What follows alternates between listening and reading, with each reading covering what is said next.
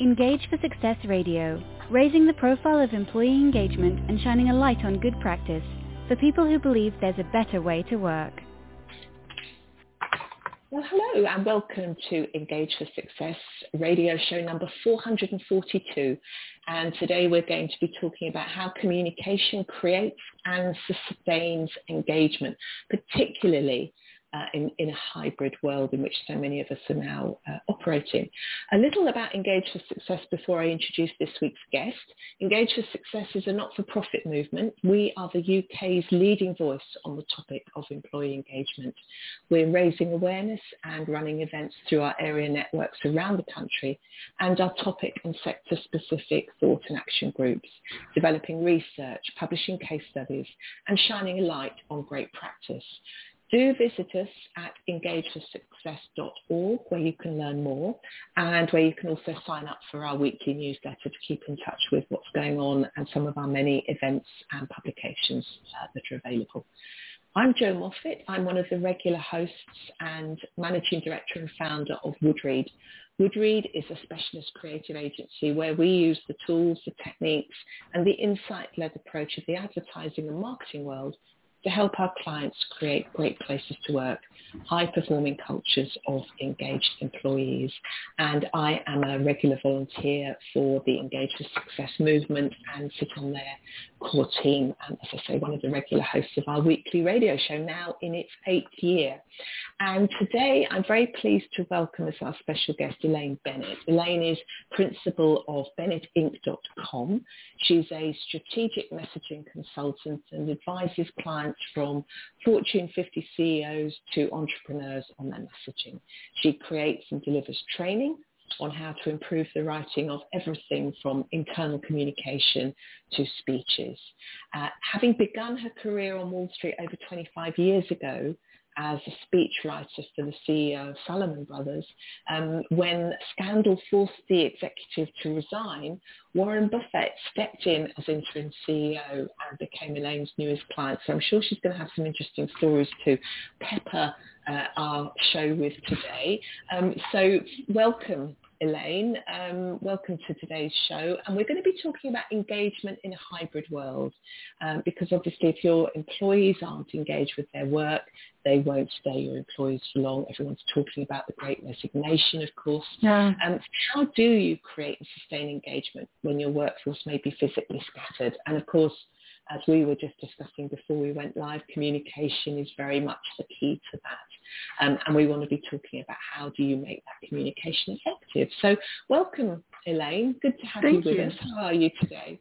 I'm good, thank you. You know, I love the hybrid world because it thrives on the thing that I love, which is communication, which is language and also videos, pictures, all of that. Yes. But, you know, because when you're not face-to-face with people, you have to listen to them and you have to speak to them.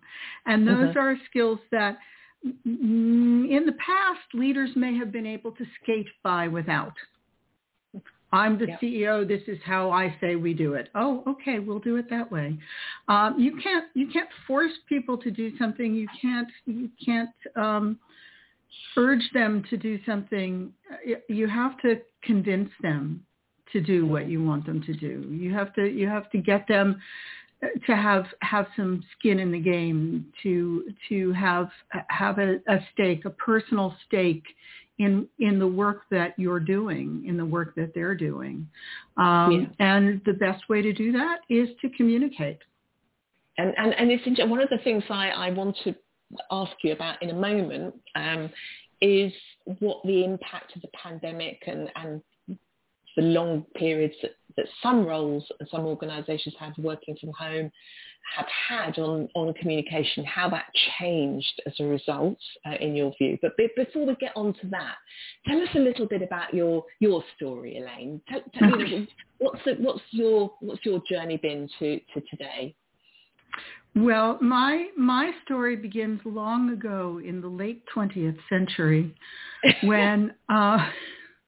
Do we remember that? Oh, yes. If some of your listeners may find that in their history books, but I was working at Salomon Brothers, and I was not. I mean, I was not invested in the work of Salomon Brothers. I didn't know much about Wall Street at the time, and wasn't really interested. I had been a theater major at college, and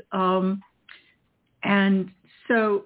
But they sent me to the agency I was signed up with sent me to the corporate communications department at Salomon, and they kept trying to hire me full time, and I kept saying no.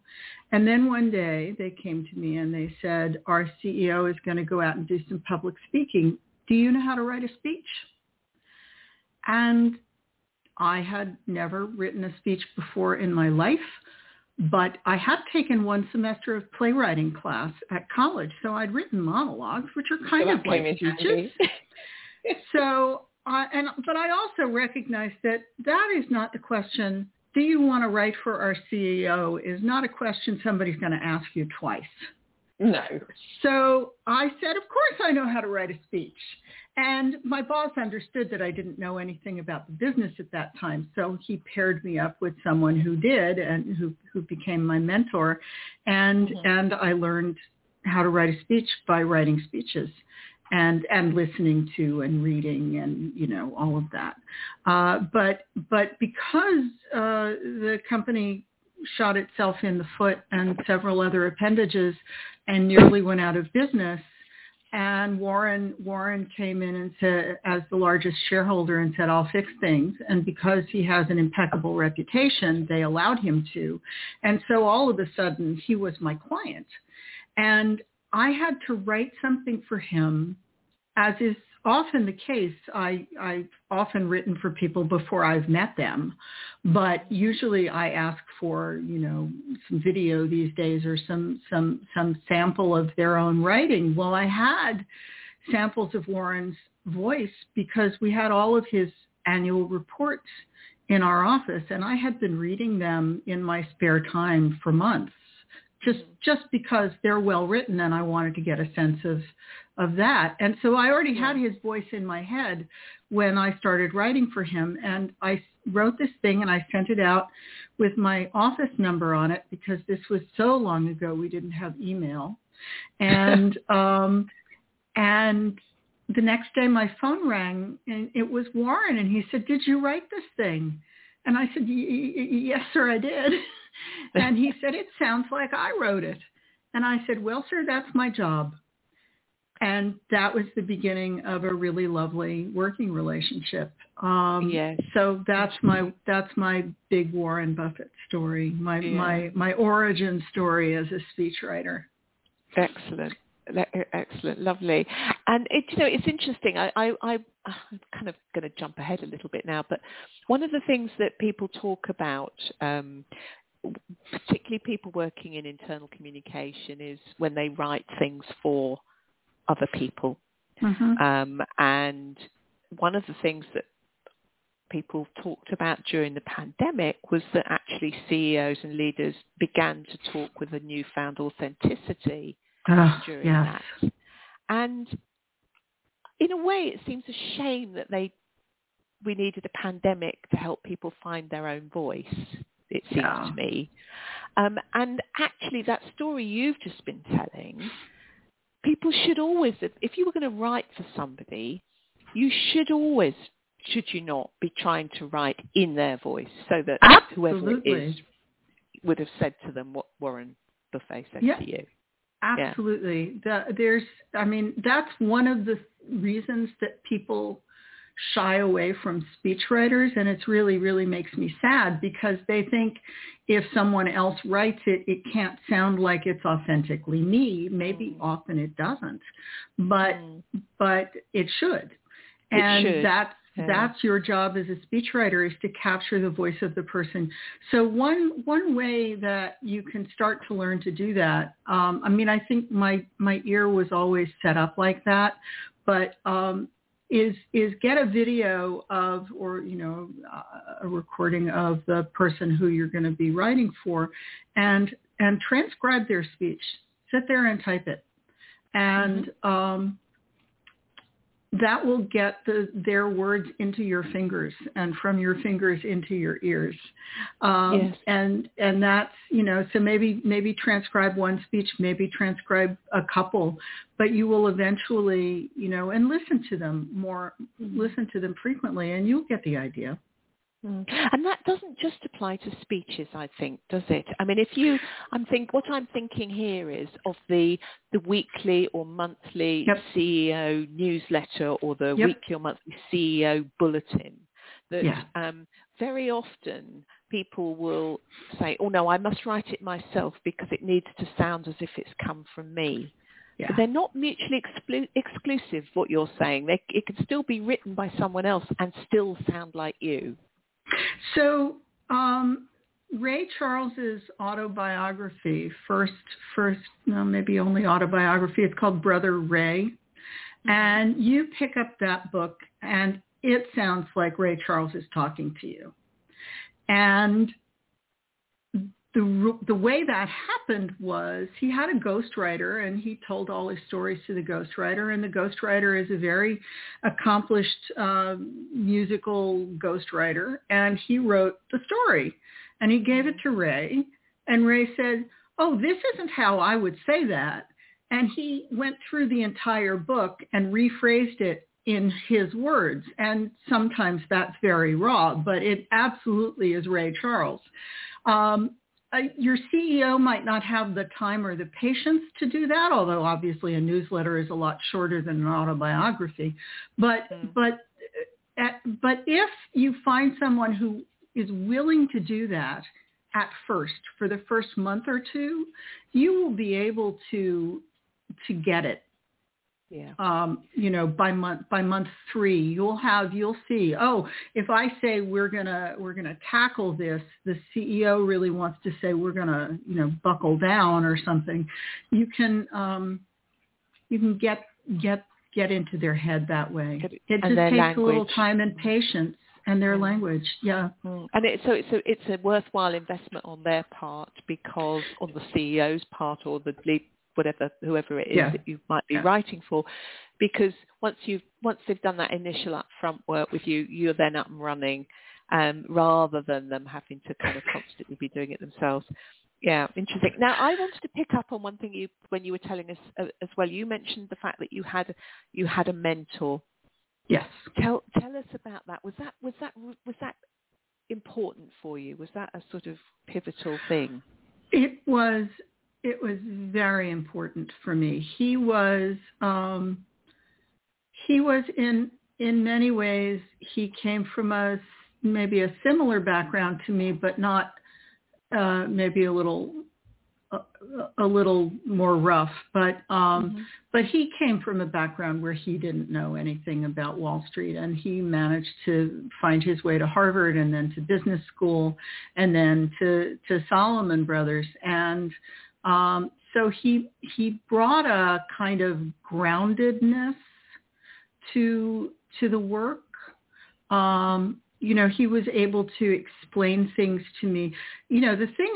One of the reasons I never went to business school, I chose not to go to business school, was that I believe I am more valuable to my clients as someone who does not always understand the business school jargon that they speak in. Mm-hmm. And so he had to explain the business to me in a way that I could understand, and then I was able to explain it to the readers or the audiences in the speeches that I wrote. So he is still my mentor. We meet up about once a year. Yeah, he's a great guy, and he long ago left Salomon. Salomon doesn't exist anymore, but he's gone on to be a CFO of a large company and then a venture capitalist. And so he's had a fascinating trajectory, and he's always been very supportive of me and other people from non-traditional backgrounds as well. I wasn't the only one. I want to bounce back to the CEO voice for a second. Because one of the things that one of the big mistakes that people always make, because CEOs are so important, right? And newsletters are perceived to be not so important. So the CEO's chief of staff or some other underling will say, oh, this month she wants to talk about XYZ.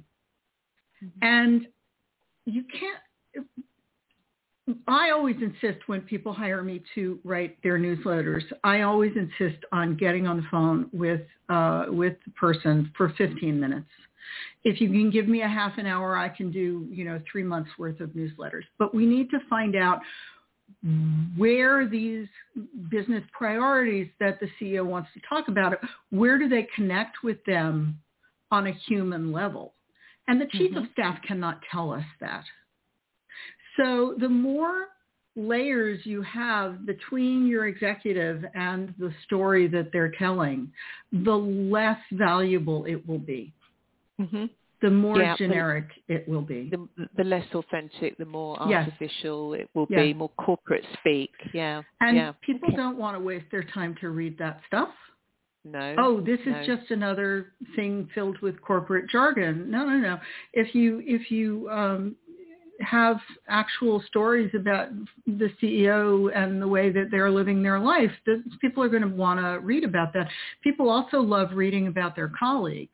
So if you could profile another employee every month, that gets everybody who knows that employee to read it, and a bunch of other people who are interested in their fellow employees.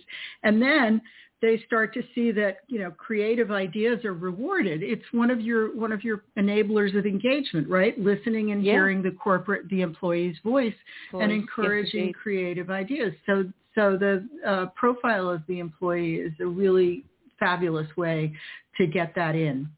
Yeah, absolutely. And weaving in stories, like the stories of the humanity, stories from the CEO or from the employees, the colour, the personal colour, the personal details that can come in. Okay, so we are romping through this, and we haven't really got into the detail yet. So engagement in a hybrid world. Hybrid world wouldn't have come about if it hadn't have been for the pandemic. We would have taken decades still of talking about it, and decades of organizations saying it couldn't be done, but it did, and it happened. Maybe you can take an afternoon off once every 2 weeks, and work from home. But exactly. So we want to get on to talking about engagement in a hybrid world. So we wouldn't have got there without the pandemic. So how did the pandemic change communication in the first place? Let's talk about that, Elaine, and then let's talk about some of the things that need to be done to make communication effective in a hybrid workplace. Well, I think that communication has become more frequent, right? Mm-hmm. You would have maybe once a quarter a town hall meeting that people would pop into, either at the office or maybe Zoom telecommute in from another office, but people would be in great groups, and you can still do that in a hybrid world, but you can also communicate much more frequently. And that keeps people engaged. And it also allows you to tell your stories and report your goals in smaller chunks. Because as we all know, people these days have short attention spans. And they don't like to read long things. God forbid you should scroll down in an email and not see it all on the first screen. So when you communicate more frequently, you can communicate more concisely or more in a more focused manner about one thing, which is a beautiful thing, because the more people always want to say everything at once. And the more you talk about, the more ideas you share, the less your audience will retain. Yes. So tell one good story about one of your organization's values, or about one success that you've had in the last couple months, or about one change you want people to make. And they will be able to absorb that. And the reason you probably know, your listeners probably know, but I'm going to say it anyway. The reason stories are important is that stories are the vehicle that transports ideas into our heads. Yes. If you tell a story, people will start thinking about it. If you give them a fact, they'll store it. 25% of people do X, Y, Z. Okay, I don't know how I can use that. But if you say, one out of 4 of our customers tells us that I really like the way you're doing this because, or I really don't like the way you're doing this because, or, I tried to go on our website to order some material just to see what the customer experience was like, and it was really more complicated than it should have been. Or I think that we can make it less complicated. How can we do that? I'd love your feedback. So stories open up the listener's mind. Facts, close it down, really. Yeah, it's that emotional connection versus the sort of the rational, isn't it? Right. Well, everybody learns in different ways. So you will have some people who can take a data point and understand what it means. But 25% doesn't mean anything by itself. Yeah. So what's the story around that? Absolutely.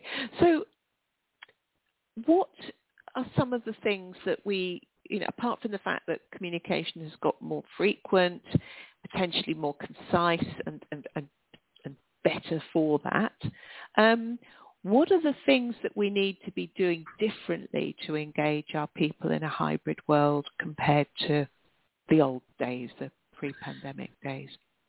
Yeah, well, I think being predictable is a good thing. People, nobody likes to open up their email in the morning and find 100 or 200 emails waiting, right? So if you're doing that and you're not going to concentrate on the email from the CEO or the email from your line manager or whatever, you're going to concentrate on the clients who need you. And so to be predictable, my Thursday thoughts or something. Yes. And also be human, but be entertaining too. And I don't mean, the joke of the week.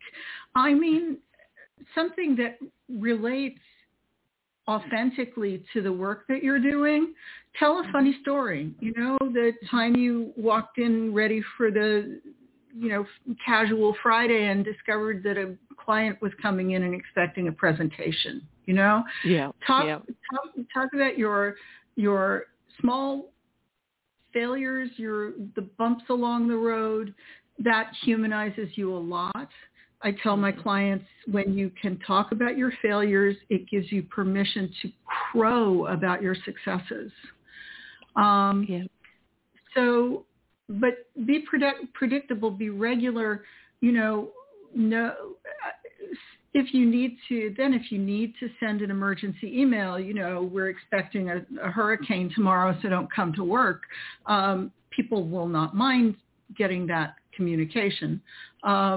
But yeah, I think if you can develop some departments or subject headings that they will expect to see, everybody's attracted by different things, right? As I just said, some people like facts, some people like stories, some people are visual learners. So maybe you have a chart, or maybe you have a piece of artwork that an employee's child has done, some way, because you're not just connecting yourself to the employees, you need to connect the employees to each other. And where they used to be able to just, lean over the cubicle or meet at the coffee machine, they're missing that too. So find ways to connect their outside life, their non-work life, with the work environment, just the way they would have if they still had an office to go to. Yeah. Yeah, absolutely. And so, would you say that effectively engaging in a hybrid world is any different from effectively engaging in the pre-hybrid world? Is it that we should always have been doing these things? They would always have been powerful things. Or are some of these things very, very different? We're in a hybrid world. Do you see my point? No, I'm trying to understand that I don't think we need to reinvent the wheel. I think we just need to understand that we need to use the wheel. Right. Yes. And we need to use the wheel more often in a hybrid world than perhaps we did before. Or equally, we perhaps should have been doing this more often before, and we've been sort of forced into doing it, and that's a good thing. Absolutely. Yeah. Let me just quickly tell you. What are the things that people have traditionally done really badly? What are your sort of pet hates when it comes to communication, where you sort of see it and it's like, oh no, why are you doing that, or why are you saying it in that way? If it sounds like it's a report to the shareholders, right, but you're talking to your employees, speak. And you said that people are finding themselves speaking more authentically now, and that, again, it should have been going on all the time. But, think of it as a conversation with your audience, whether whether it's a newsletter or an all-hands Zoom call or whatever it is, you're talking to people. So talk like a human being. Don't use jargon. And, the minute somebody has to stop and think, wait, what was that she just said? That phrase she used, what does it actually mean? The minute people have to start doing simultaneous translation, you have lost them. Yes. Yeah, you're absolutely right, Elaine. I was chairing an event or hosting a industry conference a couple of weeks ago, and after one of the delegates came up to me and said, would you mind asking the speakers to avoid using acronyms? Because I didn't know what blah, blah, blah, blah was. And I said, no, I knew what it was, but I suspect an awful lot of people didn't. And if you've actually come up and asked and told me, then you're the tip of the iceberg. The likelihood is that most of the audience didn't know what that acronym blah, blah, blah was. So I was really grateful that she'd come up and spoken to me, because I was then able to say to other speakers, please don't use acronyms, because it's a shorthand that it has a very limited audience, really, doesn't it? Yes. Yeah, for sure. So, okay. So if there was one thing, I mean, you were talking earlier about your one thing, you focus on one thing. I'm gonna throw that back to you, Elaine, in the couple of minutes that we have remaining. If there was one thing that our listeners should take away and think about applying in communication in a hybrid world to better engage their people, what would that one thing be? I am very impressed with the 4 enablers of engagement that Engage for Success has articulated. So although they are 4 things, I would say go back to those, because that's really the foundation of what you need to do in any modality of communication. You need to have a strong narrative. You need to tell stories. I think you've noticed I've told stories today. You have indeed. Yeah. You need to be able to listen to what people want and listen to what they're telling you. The 2 ears, 1 mouth cliche, and encourage the creative ideas that bubble up. Encourage creativity to bubble up. There is nothing worse than trying to be creative. Oh, I had a client do this to me. Oh, well, we don't do it that way. Well, but you've hired me to do something different than the way you usually do it. Oh, but we don't do it that way. So don't ever say that. You can always change. I mean, unless it's something that needs to be done in the next 30 seconds, you can redo it. Mm-hmm. Mm-hmm. And have integrity. Yes, and have integrity in terms of our fourth enabler, the making sure that your words are not just words, but that they're matched by your actions. That's right. Yeah, everything absolutely. you say should be something that you can stand behind. Excellent. Thank you. So true, honest, transparent, open. Yeah. Okay. Thank you very much, Elaine Bennett, principal of BennettInc.com, for joining us today. I feel we've only just touched the tip of the iceberg there with what we've been discussing. So thank you so much for your insights. Thank you for listening to Engage for Success Radio. And don't forget, you can download or stream any of the great shows from our archive at any time. Just visit engageforsuccess.org. That's where you can also get in touch if you want to get involved in the movement, and of course download any of our great resources and find out more about those four enablers that Elaine was talking about as well. So until next time, thank you very much. Thank you, Elaine, and goodbye. Engage for Success Radio, raising the profile of employee engagement and shining a light on good practice for people who believe there's a better way to work.